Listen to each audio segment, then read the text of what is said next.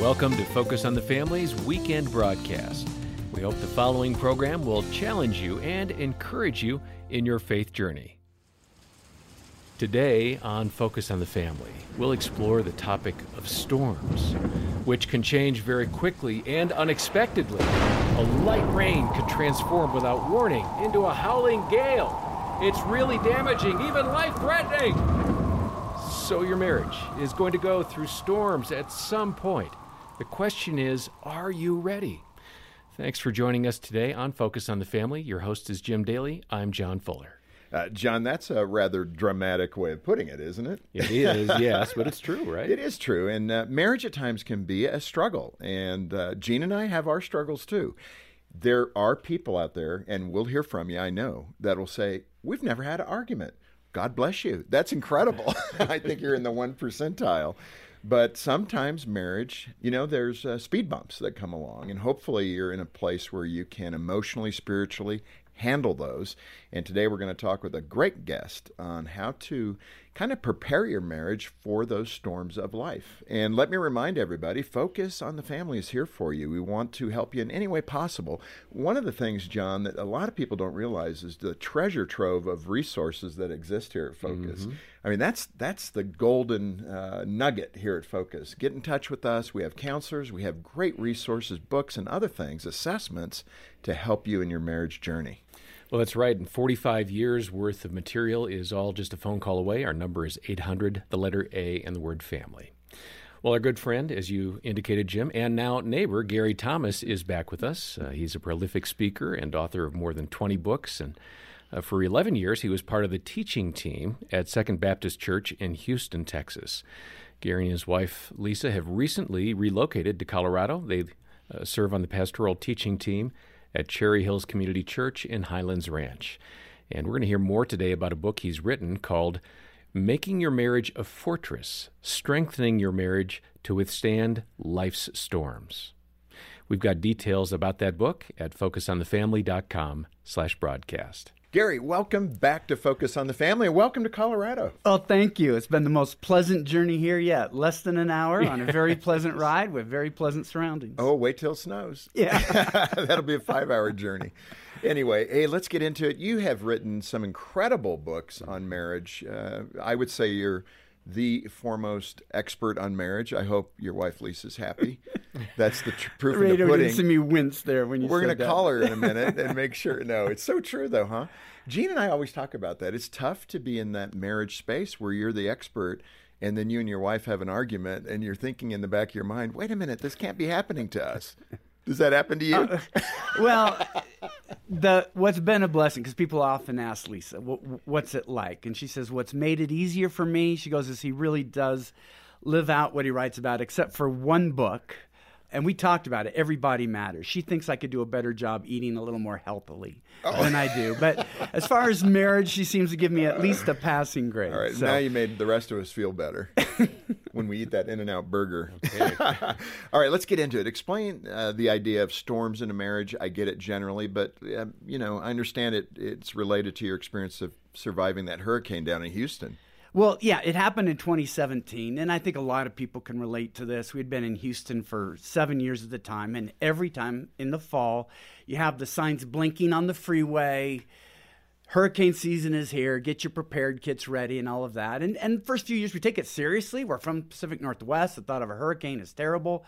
After 4 or 5 years, you're like, yeah, I've heard that before. And then 2017, they said this big thing, Hurricane Harvey is coming, and it hit, and it wasn't that big of a deal at first, but then it moved a little inland, camped over Houston, and dropped over 50 inches of rain in 3 days. It felt like Noah's flood. I mean, it was just like, it just didn't stop. The water keeps coming up and up and up. And at that point, we see it coming into the yard, and I'm like, okay, I got to take this seriously. I go in the garage. This is so pathetic.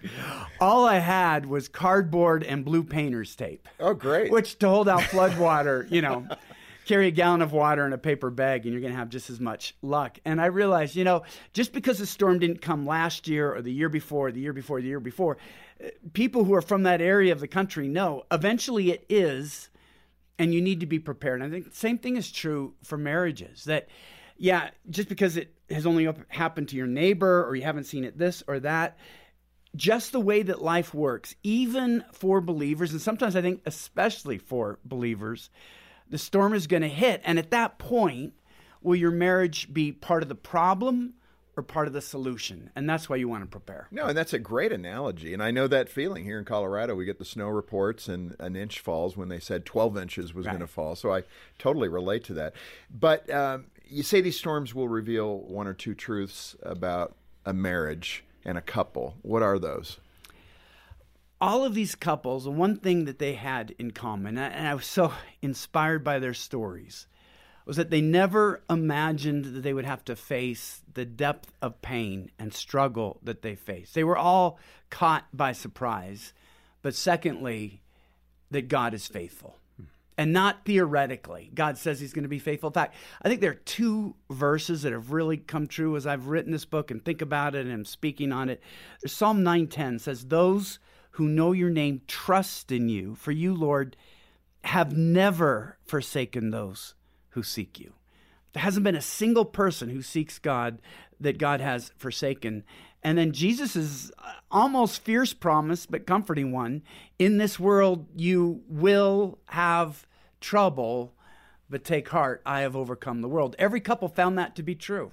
They did face trouble, but when they sought refuge in God, they found refuge, a new relationship with God and a new relationship with each other. Yeah, and we're going to cover in more detail. I think one of the great breakdowns in marriage can be those expectations, especially early in marriage, where typically husbands are caught off guard because they didn't know they were supposed to know so many things that she was hoping he would remember to do, or whatever it might be.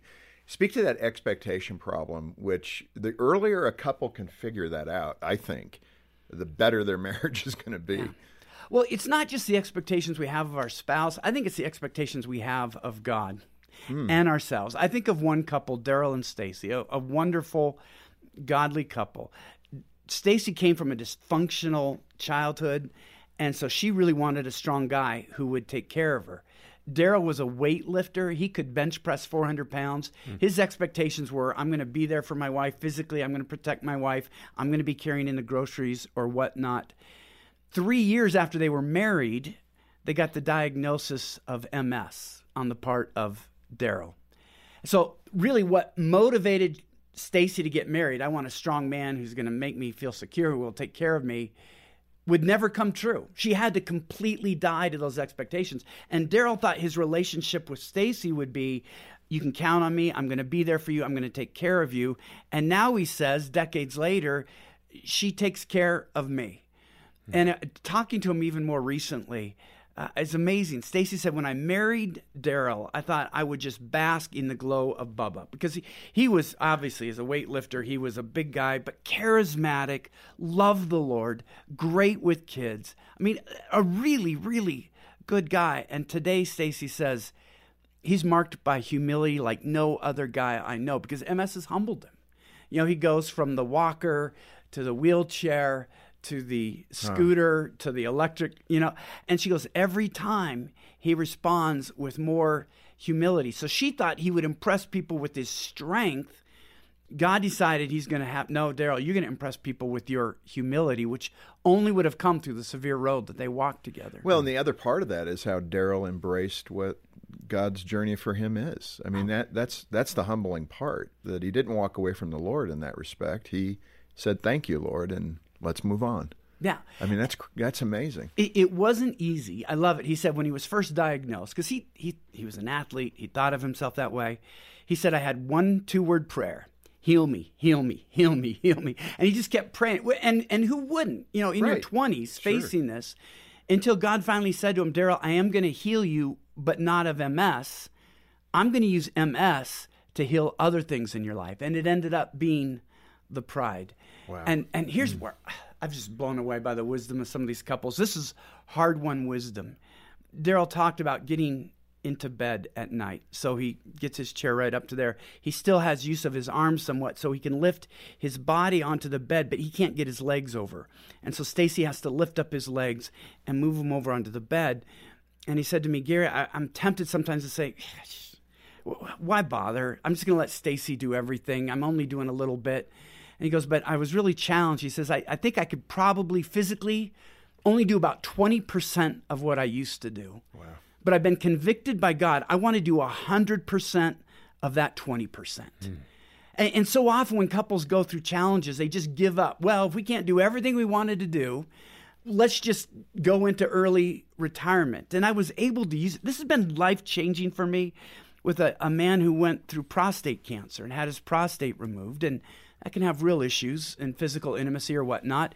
And it would be so easy to say, well, we can't do everything we used to do, so let's just learn to go without. And I could share Daryl's hard-won wisdom. Okay, maybe you can only do 30% of what you used to be able to do, but do 100% of that 30%. Don't take away more than life takes away. And maybe it could be a financial calamity, not just health, where we can't afford to do the resorts, we can't afford to go to the Michelin 3-star restaurants. But don't say then you're never going to go out. Do 100% of what you're able to do. And that's the humility that was carved out of decades of seeing their expectations crushed. But the surprise they found, not surprise, but God was there in their greatest fears. This Focus on the Family broadcast will continue in just a moment. At Focus on the Family, we know you want to see your grandchildren follow Christ. Here's how you do that. The Legacy Grandparenting Summit, the only national conference on Christian grandparenting, coming to over 100 locations on October 20th and 21st.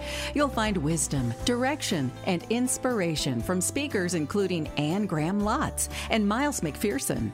Register now for the Legacy Grandparenting Summit at legacycoalition.com/summit. Man, I knew my marriage was falling apart. I just didn't know how to fix it. I felt like I would always be alone, even if I stayed married. At Focus on the Family's Hope Restored Marriage Intensive, we offer hope to couples in crisis so they can have the marriage they've always dreamed of. For the first time, I felt like my husband truly heard me. I've received some great tools from the counselors that have changed my life and my marriage. To begin the journey of finding health, go to hoperestored.com today. Thanks for listening to Focus on the Family. Let's resume now with the balance of today's programming. Gary, one of the things I like in the way you structured the book is you're pulling on a lot of stories from various couples that people can see their own lives in. And I love that. The next one was Barron and Christy, and he was in the Navy, chaplain in the Navy. He was deployed for 3 to 6 months at a time. The classic relationship distance issues. Describe what they were dealing with and how they sorted that out. Well, he still is. And Barron is a soldier through and through. He was a Marine before he became a chaplain. He often serves with the special ops guys, which are, you'd look at them, you don't know they're in the military, but you know you don't want to go down an alley with them. I mean, these are... If they're on your side, I'm okay yes, with it. They're on the side. You have no truer friend. And so it's just some valuable lessons. And so this is maybe if you have a long deployment in the military, or maybe you're traveling for business or whatnot, some of the lessons that I thought were very helpful is that they talked about leaving. They didn't talk about reentry. Right. And they just learned, and this is what I love, all the stories of these couples, and this is what I love about Marriage by God's Design. We have time and commitment to get it right. None of these couples say, oh, we're just unusually wise, unusually connected, unusually mature. They share, yeah, we messed up here, and here's how we messed up. And Christina knew that Barron likes a clean house and a clean car when he comes home, and so she cleaned the car, but she forgot the steering wheel, and the steering wheel was sticky. She says, well, I did everything but the steering wheel, and Barron says, well, in the Marine Corps, sticky is sticky, and sticky isn't clean. And but this is where you have to talk about it as a couple, because I traveled a lot when the kids were younger without Lisa, because she had to be home with the kids. And rather than having the house clean, I just wanted peace and quiet. I'd been in front of groups. I'd been talking to people all day. I just wanted to chill out and have a relational time. But Lisa thinks her love language is cleaning, acts of cleaning. Add that one to Gary Chapman's. And so when I'd come home, and it's always a rush to get the kids to bed in there. So she's furiously vacuuming and wiping, and I'm like, honey, I don't see the crumbs. I'm not inspecting the floor. I just really want to relax and say hi to you and say hi to the kids.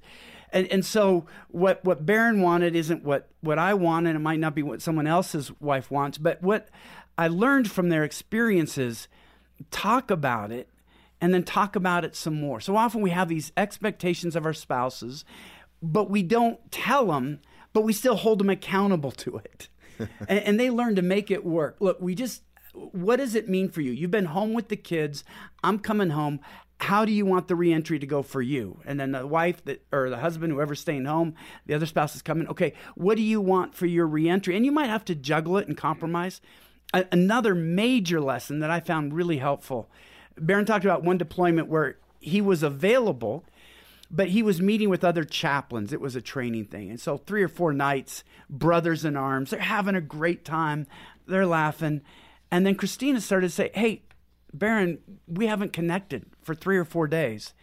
And he said, Gary, I realized I would never go out 3 evenings in a row if I was home and not be connecting with Christina. So just because I'm on the road, I'm still married, and I have to act like a married man on the road. And so they were intentional about, you know what, just because you're on the road or just because you're the one at home, you still need to make time for your spouse.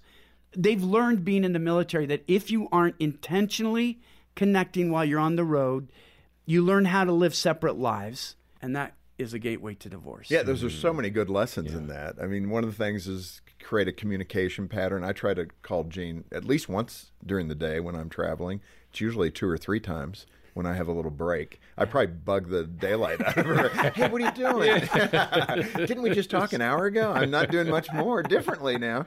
But it's just good to stay connected. You kind of refer to that, I think, as focused communication. I don't know if that fits the No, it was perfect. bill. And Christina really stressed this because she has a friend whose husband is a pilot, and he didn't do that well. She goes, I'm talking to him on the phone, and I can tell I have about 10% of him.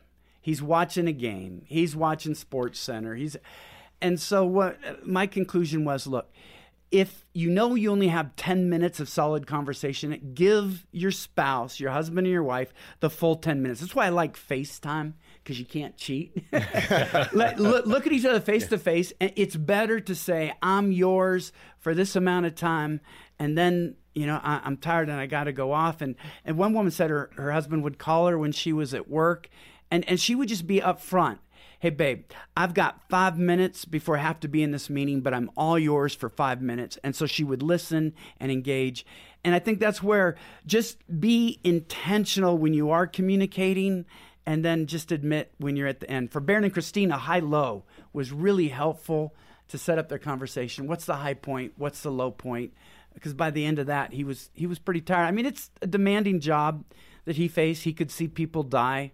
And Christina was empathetic to that she wanted to be connected in marriage, but also have empathy that my spouse is doing a good thing, serving our country and ultimately protecting our family. Let's move to another couple, Keith and Roxanne, that you mentioned, who brought, as you described it, quite a bit of baggage into the relationship. Yeah. I think, many couples, it may not fit exactly the definition of this couple, but when you bring childhood wounds and things into the marriage, boy, you have got to deal with that stuff. Yes. Describe what Keith and Roxanne, what they brought into the marriage and how it unfolded.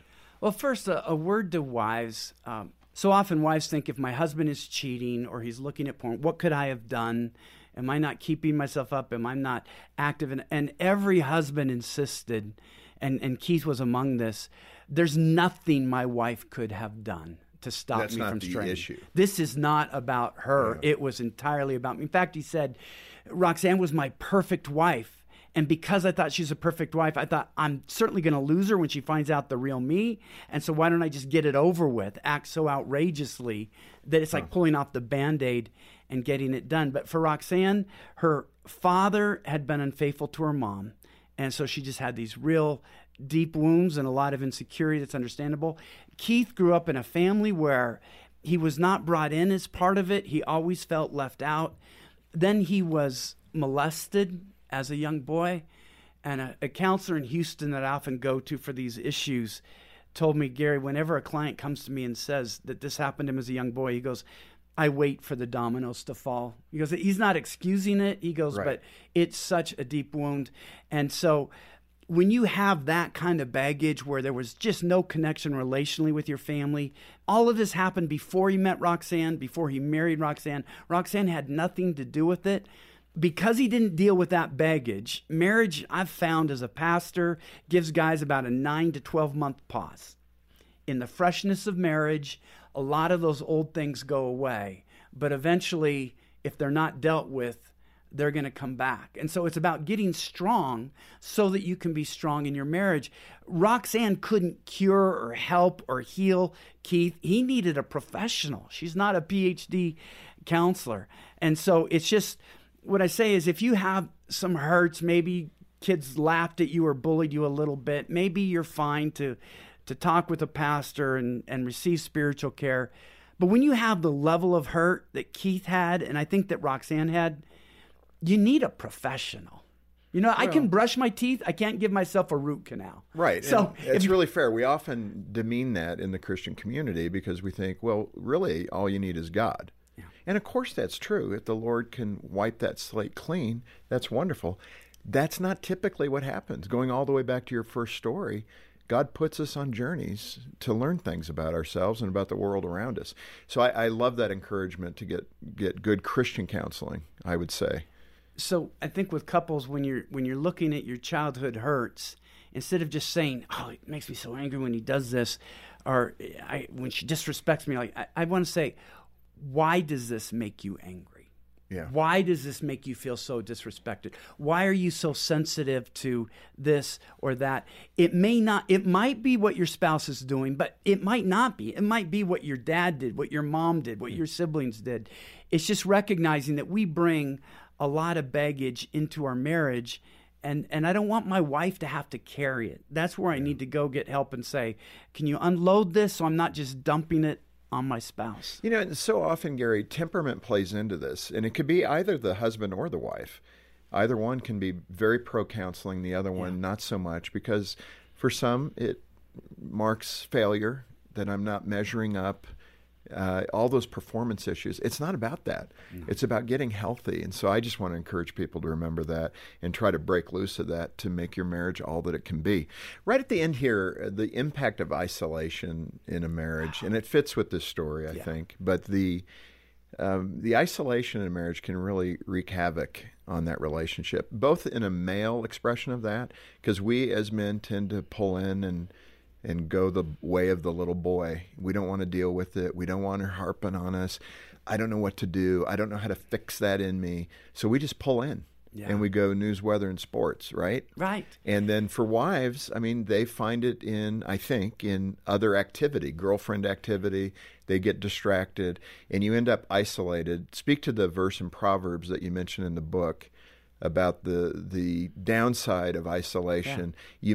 To me, it feels like it's a medication, but it's medicating in the wrong way. Absolutely. Proverbs 18:1 says, "Whoever isolates himself seeks his own desire. He breaks out against all sound judgment." Keith felt like his downfall into affairs was fueled largely by isolation. He didn't deal with feeling isolated from his family of origin, and so he felt the same thing in his marriage, and I always thought he had to look outside of his family to do it.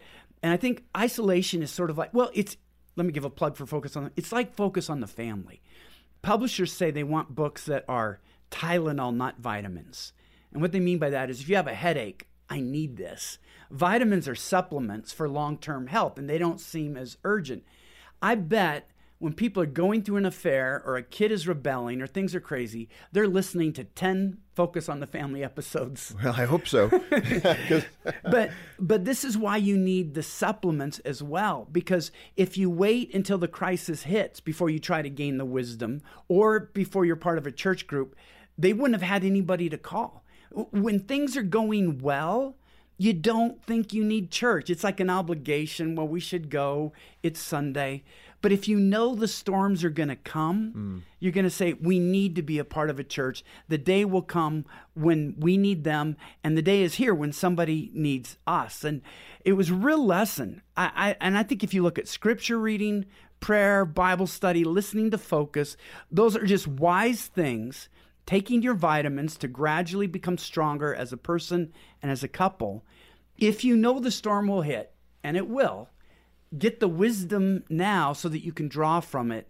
Not be like me with cardboard and blue painter's tape trying to hold back floodwaters, which is worthless. I just didn't have the resources. I didn't gather them ahead of time, and that was foolish. Yeah, I hear you. And what you're saying is on the sunny day, get the sandbags ready. Yeah. Because you're going to need them tomorrow. Absolutely. But Gary, this has been so good. And again, I just respect the depth in which you write on this topic of marriage. And every book that you've done on marriage is just a powerhouse, and it's so full of wisdom for couples, and this one hits the mark once again. And I just hope people will respond.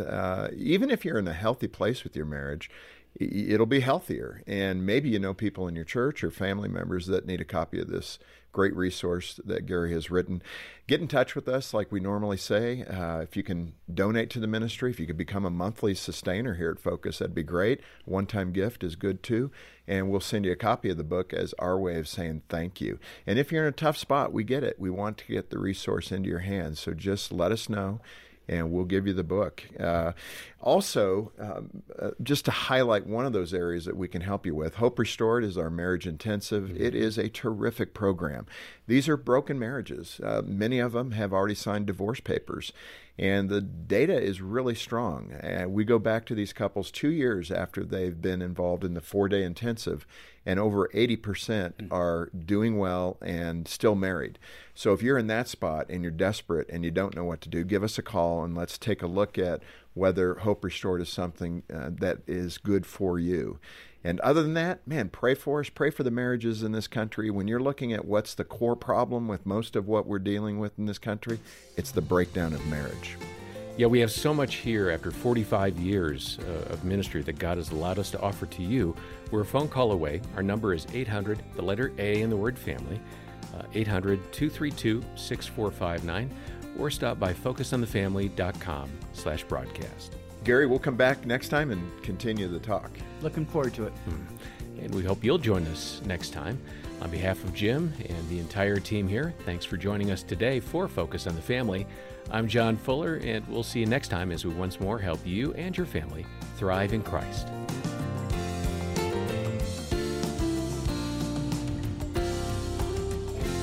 You're listening to Focus on the Family's weekend broadcast.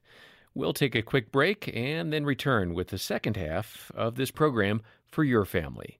Stay tuned. Praying with the kids at bedtime in the comfort of your home.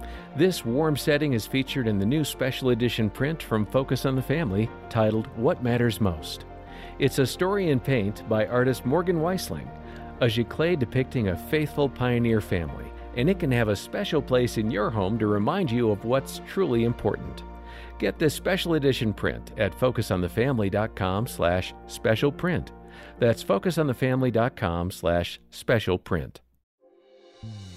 3 years after they were married, they got the diagnosis of MS on the part of Daryl. So really what motivated Stacy to get married, I want a strong man who's going to make me feel secure, who will take care of me, would never come true. She had to completely die to those expectations. And Daryl thought his relationship with Stacy would be, you can count on me, I'm going to be there for you, I'm going to take care of you. And now he says, decades later, she takes care of me. That's Gary Thomas describing some of the common storms that husbands and wives may face in marriage. But there's good news. God is always present with you in those storms. And with His help, you can end up with a stronger, more intimate relationship afterwards. Gary is back with us today on Focus on the Family, and your host is Focus President and author Jim Daly. I'm John Fuller. John, we had a great conversation with Gary last time, and you know what's frustrating with Gary? He's always saying something that I got to do differently.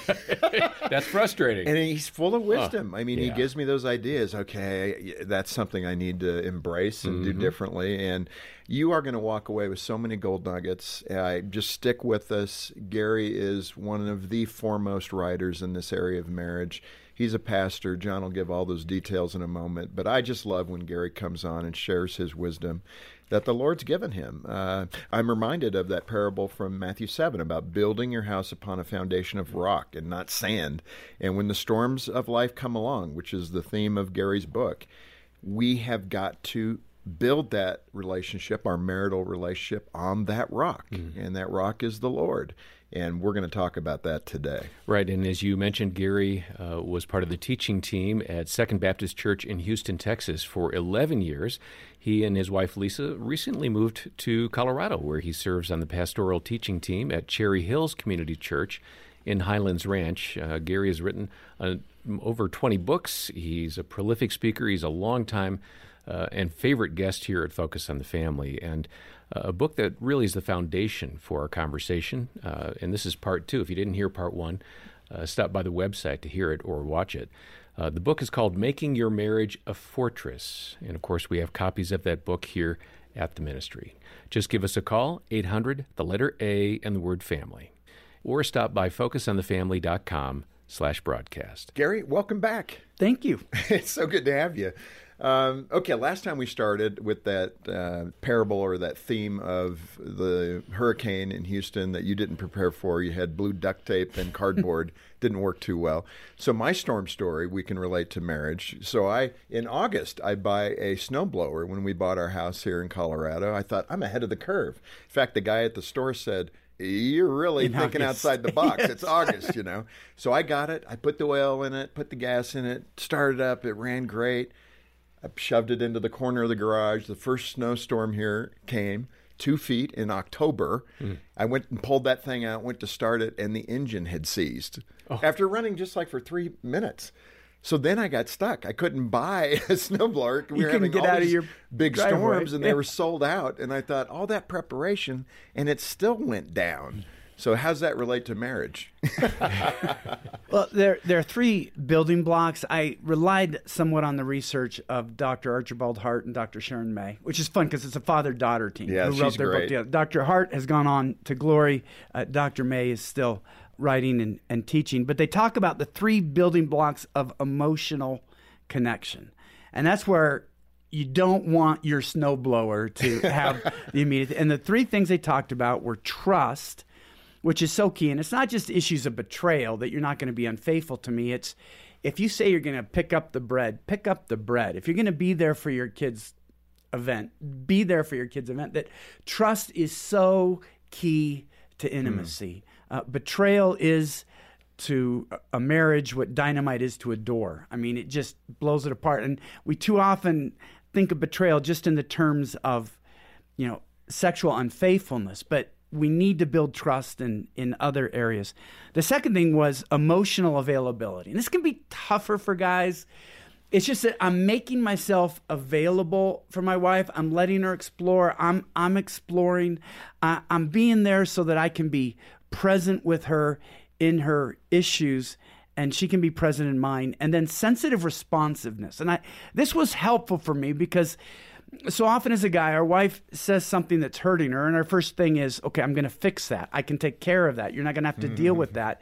And what they really want to know right now is that there's a sensitive response. You want to fix it because you don't want to have to live through this with me. That the process matters so much to our wives. And so if you lose trust and emotional availability and sensitive responsiveness, you're on your road to getting further and further and further apart. But those are also 3 tools that couples can use to begin to rebuild their marriages.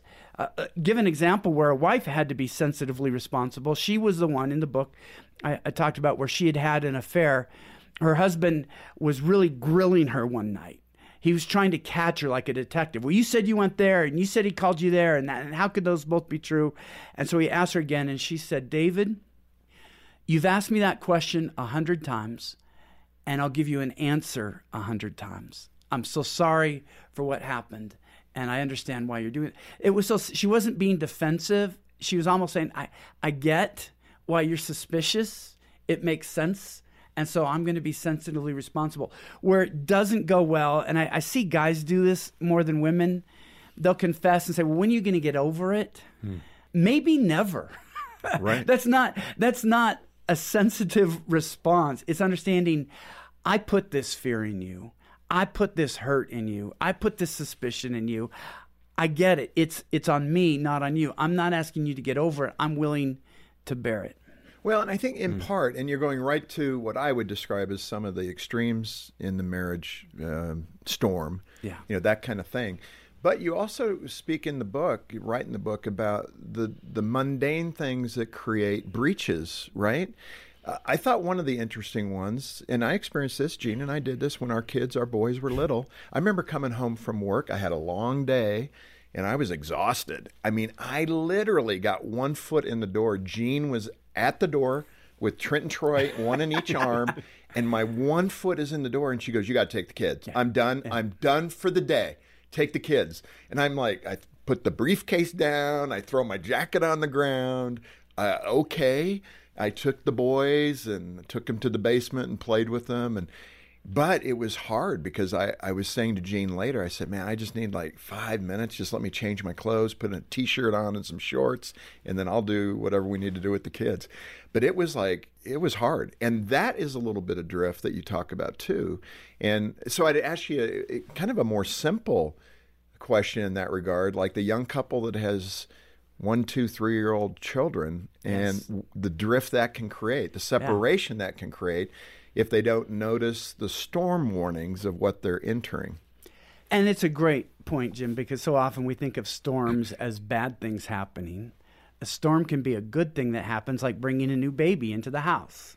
Great thing, but disruptive. Right. Well, my friend Dr. Les Parrott has a great line. When a new baby is born, a new marriage is born. Even if it's the second or third baby. Well, it's a different family. It is. It's not the same family. And couples have told me before the baby comes, I says, what are you going to take out? And they go, what do you mean? Well, do you think God gives you 30 hours more a week? Here's a baby, here's 30 hours. I go, and the couples that made it, Jim, we're talking about John and Deborah here from the book and others where their kids were older, but during COVID, he had to double down. He was a pastor and launch online services. They were ruthless in cutting out what they could, and they were intentional, industriously so, in saying, we're going to come out of this closer together. And I think every time a couple brings home a new baby, there should be this pledge, and I think spoken out loud. Our first goal is that 18 years from now, we're closer because we brought this baby home, not further apart. Wow. It's the best thing for the baby. It's the best thing for the marriage. It's the best thing for the legacy that they would leave behind. But they made tough choices. In the case of John, now, he's an eye surgeon, but he talked about what they do for their Sunday night check-ins. And you talk about emotionally available. He wasn't the first year. He was going through residency. He said, Gary, every picture of me that first year, I'm laying on the couch asleep with the baby on top of me because I was so tired. And they realized, okay, this can't go on. This can't happen with baby number 2. He now works 3 days a week. And he works 5 minutes from home so he can come home from lunch. And you might say, would you make that sacrifice? He goes, yeah, I drive an older car. He goes, but if you could have the relationship with your wife that I have, he wasn't speaking to me directly, but generally, he goes, it's an unmatchable connection. I like the life of intimacy that we share, the fun we have, the joy and connected. I would rather be this connected to my wife with maybe a couple $100,000 less in the bank than have money that I may never spend and feel like we don't know each other and being frustrated with each other all the time. And another huge help for couples that were facing busyness, whether it was bringing a new child home or a new work challenge. And I didn't lead anybody. This just came up 3 different times, were the importance of check-ins. Mm-hmm. If we're not intentional about connecting with each other, it's not going to happen. In fact, the couple I called the relationally industrious couple have 3 different kinds of check-ins. They have their date nights, which is just about fun. Then they have their business nights, which might be, who's going to pay this? We need to get this fixed in the house. Or it might be, I was hurt when you did that. You feel like you've been distracted. And then they have their daily check-ins, and that's just 5 or 10 minutes. And here's how they thought through it, Jim. They said, if we don't do the other 2 meetings, the date night gets sabotaged. We want to deal with our business on date night instead of have fun. We want to air our grievances. And this is about time that we enjoy together. And the morning check-ins he found, we just want to know what's happening with each other's day.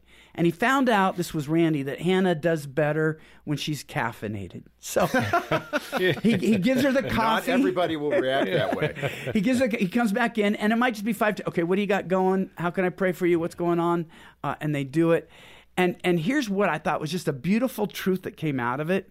Hannah says, we even occasionally do marriage seminars, and everybody says, you guys are so lucky. You're such a good match. You found each other.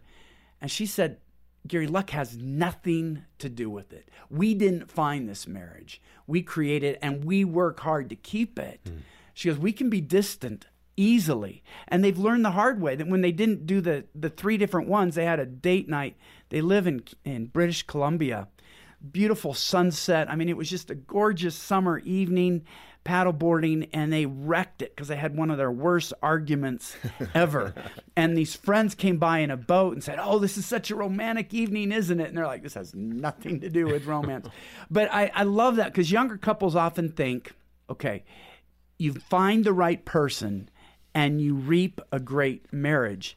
These couples discovered you have to be intentional, and check-ins were just a wonderful tool. For John and Deborah, it was Sunday evenings, 2 to 3 hours. That was their time. It was inviolate. The kids could not come into their room. They would not schedule anything. And I'm just saying, I see the seeds that they planted, and I see the crops that they have reaped, and I think that kind of intentionality pays off big time. Yeah. You mentioned money there, and I want to come back to that because here at Focus, that's one of the reasons many, many couples will contact us because money creates such friction in the marriage. And you use the illustration of the doctor who decided to work 3 days a week, drive an older car, those kinds of things. Those are all good decisions. But speak to, how finances can create such a, storm, a hurricane in the marriage, and what can couples do practically to get their hands around those issues, that issue of finance? Well, I featured 2 different couples, one that were buried in debt to where they owed more than they earned in a year, and that was a wake-up call, and another couple that was very poor when they got married, then very wealthy, and then they lost it all, and they've been dealing with that for a decade and a half. So they don't have that happy ending. Well, you start tithing and miraculous things happen. That happened to one couple, not to the other one. The 2 key lessons I got from this on finances were this. Communication is so important. In both cases, one spouse didn't communicate to the other just how bad it was. Right. With one couple, the wife was an accountant, and the husband thought, well, she's an accountant, she knows what's going. But she just didn't share that they were going a little bit more into debt, a little bit more. And so they said, okay, let's figure this out. And when they found out they were more in debt than they earned in a year, he was just angry that she let him get into this situation. Both of the couples mentioned that communication is so key. Even if you're in a family where one person primarily handles the finances, in my marriage, that's my wife. We still have to have these quarterly meetings where I know this is where our investments are, this is where we're given, this is where we're settled. We don't have debts other than a house right now, so that's not an ongoing issue. But I do think if you don't want finances to pull you apart, there's got to be great communication. The second issue was the anger that resulted from that and learning how to deal with it. And I found one verse that I think a lot of couples take too literally in a way that hurts their marriage. And that's that verse, do not let the sun go down while you're angry, and do not give the devil a foothold. And so they think they have to keep working this out before they go to sleep. And that's what happened with Randy and Hannah. They're going around and around and around. Well, we don't let the sun go down on your anger. And it only got worse. It took Randy 3 days to come to grips with his anger and frustration before they could deal with it productively. And I think when you look at that scripture, there are 3 statements, not one. There's, in your anger, do not sin. That's 1. Do not let the sun go down while you are still angry. That's 2. And do not give the devil a foothold. We pull that second phrase, don't let the sun go down while you're angry, out of context and make that the whole message. But Paul's directly quoting wisdom literature, which most people know they're not laws. It's just general wisdom. And in the Old Testament times, that was don't delay paying somebody, because at that point, if you did, they might go home hungry. If you've taken somebody's coat, return it by midnight so that they're not cold through the night. it was just a way, this is in Ephesians, and it was largely had a large Jewish community. Paul's just using language from Scripture they would understand. But what he's really saying is, in your anger, do not sin, and don't give the devil a foothold. The don't go to sleep, I think, is a legalistic application. My suggestion is, get a good night's sleep, wake up, have a bagel, a cup of coffee, process it, maybe talk to God, and then come together. I don't think you're disobeying that verse. I think you're saying, okay, I don't want to sin in my anger, and I don't want to give the devil a foothold. This Focus on the Family broadcast will continue in just a moment. I was convinced that nothing could change what was going on in our marriage, and I didn't want to try anymore. But my commitment to God helped me try one more time. We went to a Hope Restored Marriage Intensive, and it was life-changing. The counselors created the safest environment we could imagine, so that let us really talk. We're on a much different course now, and I believe we received a miracle that week. Receive your free consultation at hoperestored.com. Thanks for listening to Focus on the Family. Let's resume now with the balance of today's programming. Gary, I'm circling like a buzzard coming back to some of the themes that you're mentioning, but one of the things you said that caught my attention was that busyness can be the sucker punch of a marriage. And I think I get that, and you're pecking around all of that, but describe how we need to be aware of the sucker punch. Well, the destruction of a sucker punch is that you don't see it coming. Most of us see sickness as a serious assault on our marriage. When you get a diagnosis, you have MS, you have cancer, you have Alzheimer's. Okay, this is something that we have to face head on. When a child is born with a disability, okay, we have to face this head on. Busyness is more by degrees. It's like gaining weight. You gain a quarter pound every 2 weeks, which means you gain half a pound in a month, which means you gain 6 pounds in a year and 12 pounds. And, it's just this gradual thing where How did you know that's what happened to me? but it's not that much, right? You think a quarter. And I think with marriages, you can experience that distance where you don't know more. And so I would just ask couples today listening, if you're in your kitchen, you're in your living room, you're driving down the road, do you know your spouse's greatest temptation right now? Do you know their greatest frustration at work? Do you know the greatest fear they have for their children? Do you know the greatest hurt from their childhood that they're trying to deal with that keeps coming back and really challenges how they view themselves? Do you know their best way of connecting with God? Do they feel far from God? So often we just assume that we know our spouses and that we're walking this life together. Those are basic things that we often just never get around, and it's just because we're just too busy. It's a sucker punch. We don't see it coming until all of a sudden we're knocked out and say, how did that happen? And you see it, Jim, how many times have you heard this? I love him. I'm just not in love with him anymore. Right. And more often than not, that's just busyness. You haven't worked on the marriage. You've slowly grown apart, so you can't even see your way back. There is a way back, but it doesn't feel like it at the time. Yeah. Gary, let me ask you, in your book, Making Your Marriage a Fortress, you describe a couple who lost their 19-year-old son. My brother and his wife had that experience with their 30-year-old son. I asked him one day, I just said, how often do you think of Bobby? He said, Jim, every day I think of Bobby. That probably brings tears to my eyes even thinking about it now, because I don't know that there's any greater loss than the loss of a child. I don't think there is. And when it's the loss of an only child, because it's not just your current loss, Jim, it's the future losses. What they found is that the second year was more painful than the first. Wow. The first year they're numb, but the second year, okay, every Christmas now, we don't have Garrett with us. Garrett's friends graduate from college. They get jobs. Well, we don't have that. His friends get married. We're never going to have a daughter-in-law. They have kids. We're never going to have grandchildren. It's an ongoing loss. It's not like a one-time hurt. It's the hurt that keeps on hurting. What they found that kept them through was they had been serious students of Scripture. And it was so helpful. We talked earlier about whether you view Bible reading as Tylenol or vitamins. So often we go to the Bible if we need Tylenol. We've got a headache. We've got a hurt. Okay, what will solve it? Vitamins is a wiser approach because you need to draw upon it. And Janelle said something to me that blew me away. That this is faith in action as they're sharing freely about the devastation of losing this beloved son, a really good kid. But Janelle said to me, Gary, God didn't just call Garrett from us. He called Garrett to something. And applying the scripture to be absent from the body is to be present with the Lord. She goes, I know today Garrett is perfectly serving the God who created him. She goes, my friends, they have issues sometimes with daughters-in-law, or there's alcoholism or work problems or depression or whatnot. She goes, Garrett has none of that. He's doing exactly what God created him to do. And Jim, the faith and the excitement, he's just perfectly serving God in a way that my friends' kids aren't yet because they're still here in a fallen situation.